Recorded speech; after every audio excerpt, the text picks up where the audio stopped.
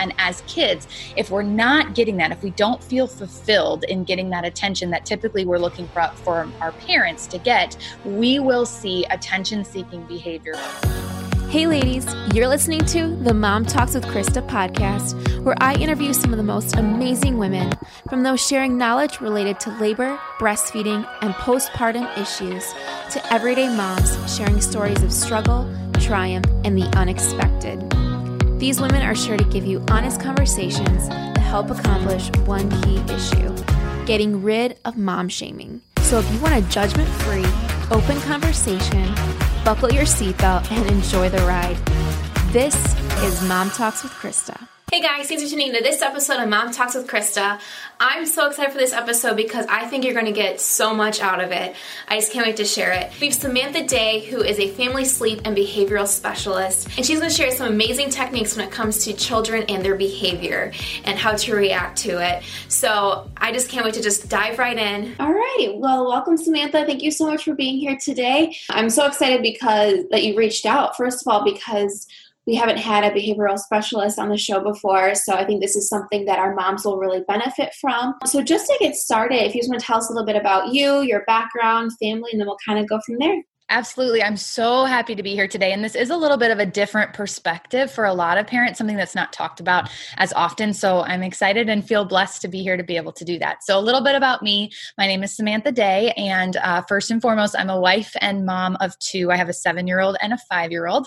And then I'm professionally a behavior specialist. My actual title or certification is learning behavior specialist. And then I'm also a sleep expert. So I partner with families, guiding them to a rested and a happy home is typically what I say. And we work with a lot of different ages. So sometimes it's with pregnant moms who are ready to start out on the right foot, and then all the way up through, childhood and sometimes even into teenage years when we're just focusing on connection and handling behaviors as well. That sounds so interesting. We'll have to have you come back and talk about that too. So what kind of, first of all, what made you want to go into behavioral health and become a behavioral specialist? My story is a little bit different. I never would have predicted or thought or chosen to go down this path, to be totally honest. I always wanted to be a teacher, and that was my goal, and I was going to make it happen, and I did. I actually was a special education teacher for quite a long time, but when you work in that area, your degree is actually in behavior. There's so much that goes into the special ed world, and so that's what I did. I worked with children on the autism spectrum, mostly in the behavioral realm, and then when I became a mom, I decided my goal was to stay at home for a couple of years and be with my little one.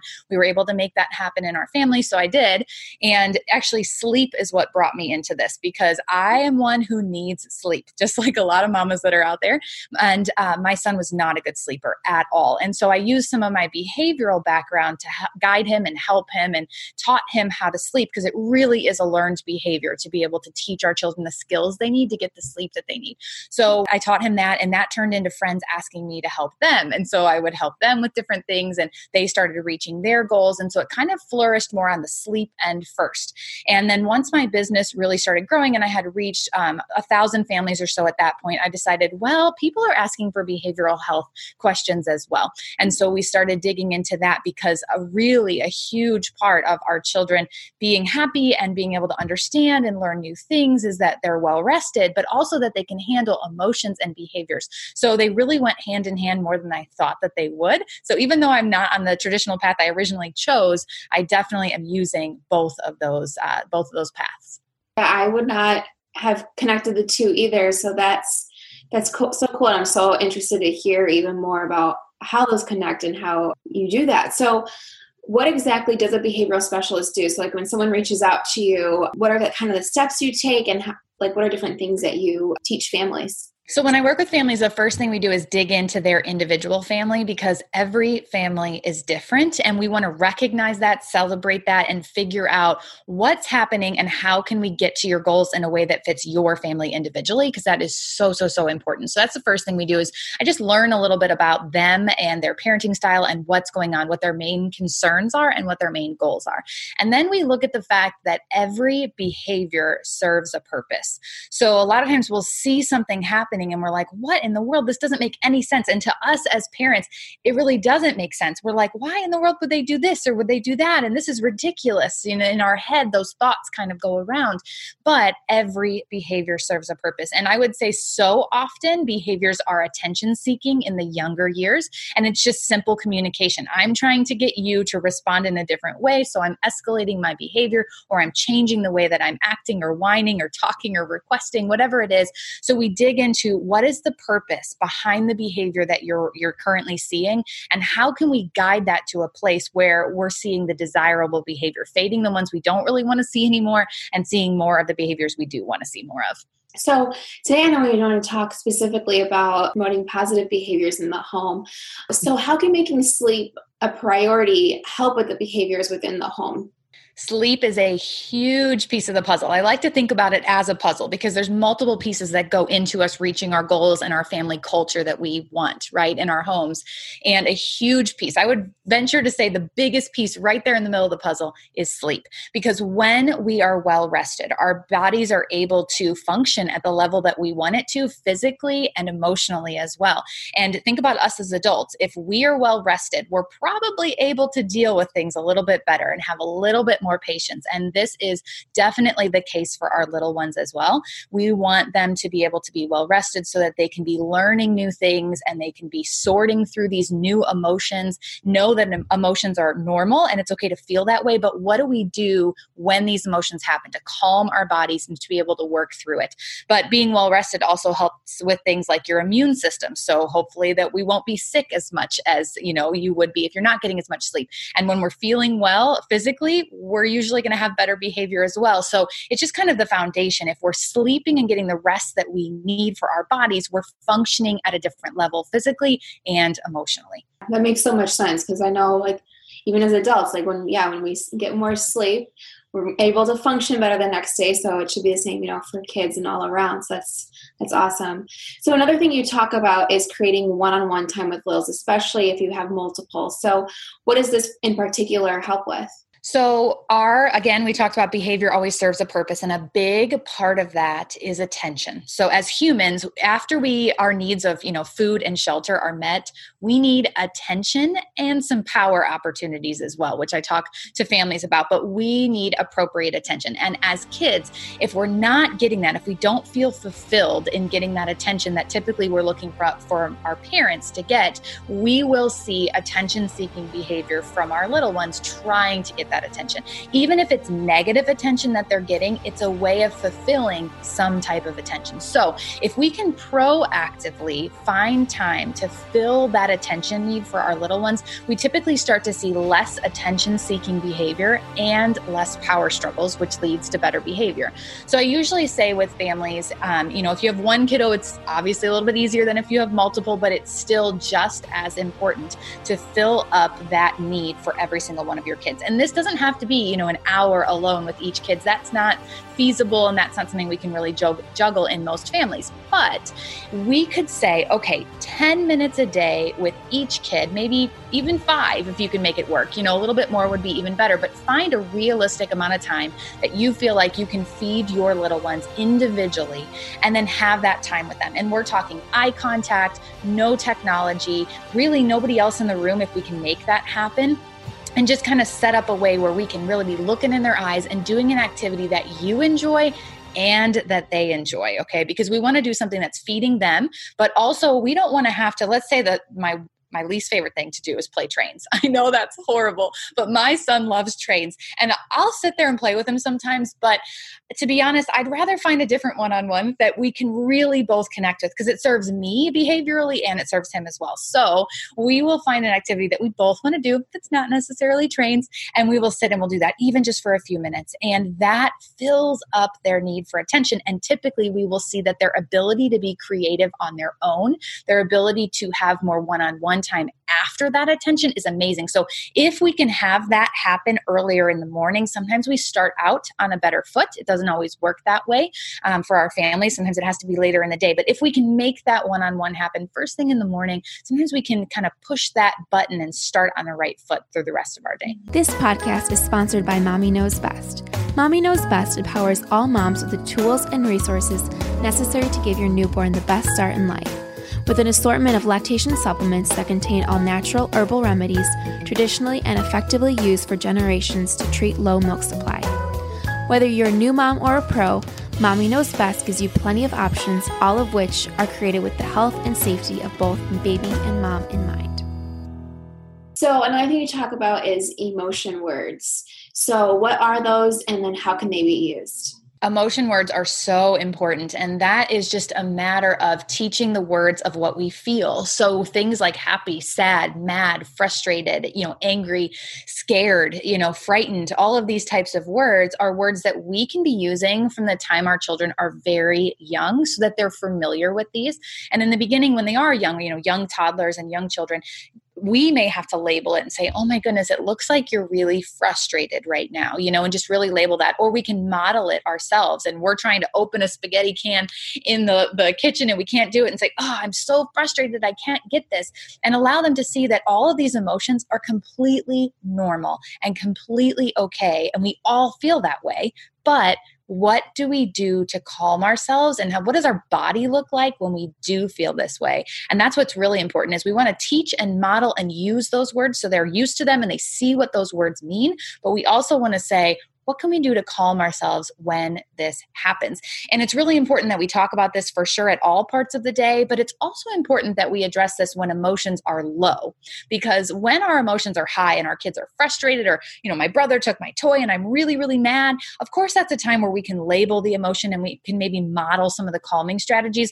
But our logical brain and our emotional brains, they don't really work at the exact same time most of the time. So if our kids are at a real heightened level emotionally and they're really upset, logically understanding, okay, this is what happened, this is how I calm myself, it may not be the easiest thing to do in the world. So practicing that and talking about that when they're calm, that's what's going to help them the next time to be able to really kind of use those skills that they learned in the actual moment to calm themselves. What are some other examples of some different calming strategies that it's, appropriate to teach our children during those times? Really depends on the age of the child. So we'll, look at, what are they fully cognitively understanding and what can they do physically? And that's when we'll decide. But things as simple as squeezing our hands really tight, and we can model that and just say, okay, I'm so frustrated. Let's squeeze our hands and let's count to 5. Or for an older kid, let's squeeze our hands and count to 15. You pick what would work for them academically in the moment as well and cognitively. But it could be things like taking a deep breath and blowing out. Okay, that is really going to help calm their bodies.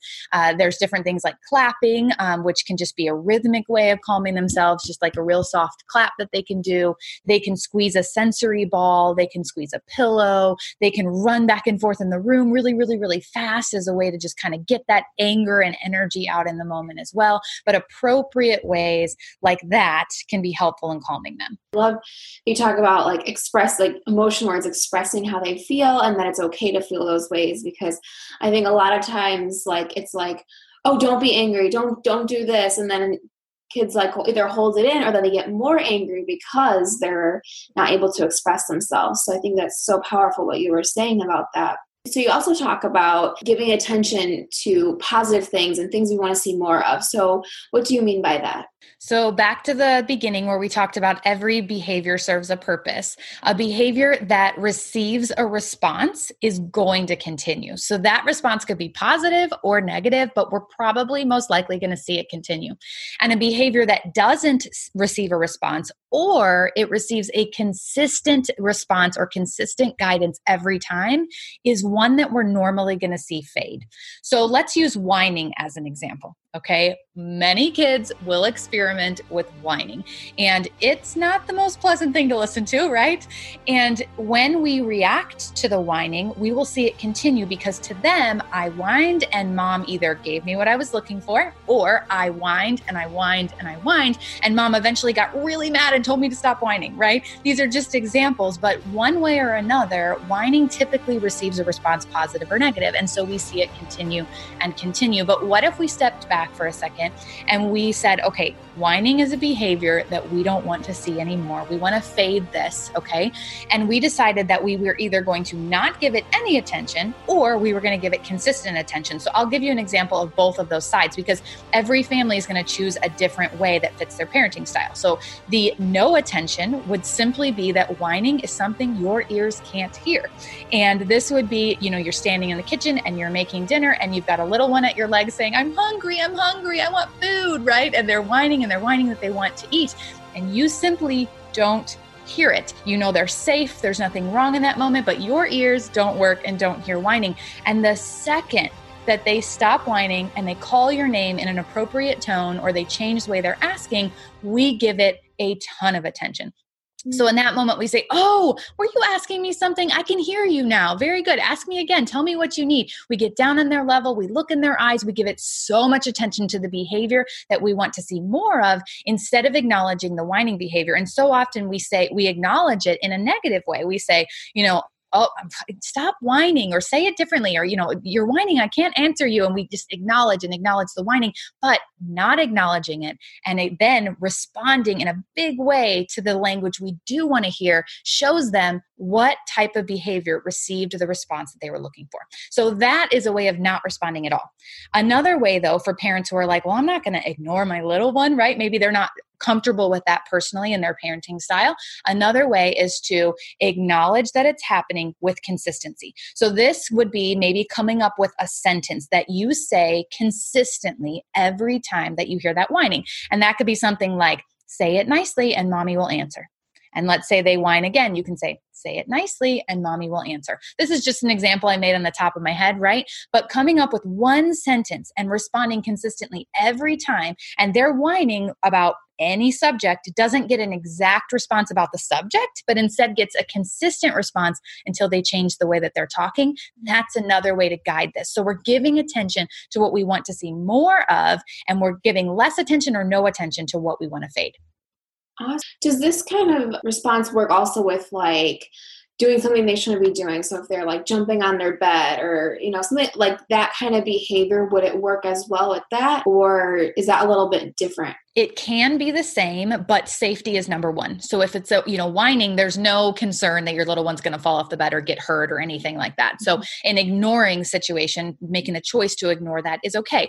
But if we're jumping on the bed or we're, throwing a toy and it might hit somebody, then of course safety is absolutely first. And then ignoring isn't an option in that situation, but consistently responding is one of the best things we can do. So if you're noticing that your little one, let's say, is hitting a lot, that's a way where we can control their hands, pull their hands down, even turn them away from us where we're holding them and they're safe, but they're not able to physically hit us in that moment. And we're not making eye contact and giving attention to the actual behavior. We're making sure, controlling the hitting, making sure that everyone is safe. And then when we calm down, then we can talk about the hitting again when emotions are lower. But in that moment, let's say you've grabbed their hands to make sure nobody's hurt. Let's say you've turned them around in your arms and you're giving them a hug. Maybe their back is to you. Maybe you have a consistent statement in that situation as well, where you say, hands are for hugging, not for hitting, or something like that, where you come up with your sentence and you repeat it consistently. Maybe even model some of those calming strategies as you're holding them. You could go, right? And you're kind of modeling that in those big moments. And then when they calm down, we can talk about it some more. So every situation is going to be a little bit different, but taking a second, stepping back and deciding, how am I going to handle this situation, right? Especially if it's something that's repeated a lot and you're seeing them constantly jumping on the bed or constantly doing X, Y, or Z, you can come up with what your consistent guidance method is going to be to help fade that behavior. That's awesome. I think a lot of moms watching this are going to be able to, apply some of this to their daily routine. I always like ending these interviews with I call them like fun thinking questions, and it kind of just shows like perspective from each mom.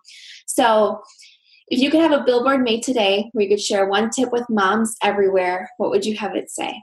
So this one is, I would say, more sleep related, but sleep is an important part to behavior as well. I would paint a billboard with the brightest color ever that says sleep is possible, because we live in this time period of social media, which has so many benefits, but also a time where we see #tired as a mother, right? And we see, will not sleep tonight, and, tired mama, I need coffee. There's so many things that lead us to believe that children aren't supposed to sleep, that it's normal to have a 3-year-old who's still waking up 3 or 4 times a night, that we consistently just kind of think it's something we have to deal with, when in fact, it is something that is so important for our little ones to learn the new skills that they need to be able to get the sleep that they need. And that's going to benefit behavior as well. But there's so much that leads us to believe that this is just something we all have to deal with and get through, when really, in fact, we have the power to teach our little ones in a way that fits our families individually the skills to be able to get that solid sleep that they need for their health,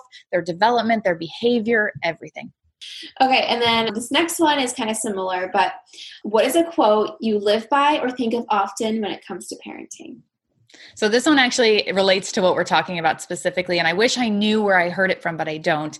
And the quote is, give your kiddos all of your attention some of the time. And that means, like what we were talking about before, fill up their attention, their need for attention, some of the time, but when you're there, give them all of your attention, because in this day of, social media and our phones and all of this stuff distracting us, it's so easy to go, oh yeah, oh, I like your drawing. Oh, yeah, I'll be right there. Right. And there's this distraction that goes on, and our kiddos are so aware of that. So when we give the attention, we give it all, but sometimes it's okay for our little ones to not have our attention and learn that that's normal as well. So tell us where everyone can find you on social, and then what you kind of offer, like if you do consultations or that kind of thing. So share all your information there. Yeah, I'd love for people to come and find me on Instagram. That's where I am most active. And you can find it at Samantha Day Sleep Consulting. And I'm same handle on Facebook as well. And then my website is samanthadayconsulting.com. And there's tons of information on there. But I would say I partner with families in a lot of different ways, one-on-one consulting and through videos. And that's probably the most popular option right now. I have a membership group where people pop in. They have a library of videos on both behavior and sleep.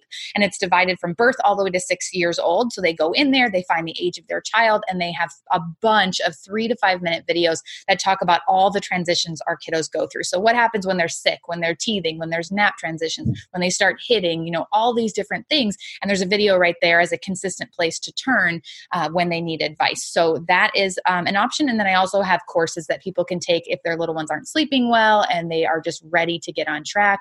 All of that is there as well. Well, thank you so much. I can't wait to share this, not only with, YouTube and Facebook and everything, but with our Facebook group, because we got a lot of moms and they're asking questions about sleep and behaviors. All right, guys, for listening to the Mom Talks with Krista podcast. For more information about this show, past shows, or to check out our YouTube channel, please see our show notes. If you loved the show, please share it with your mom tribe. The bigger, the better. Thanks for listening, and have a great day.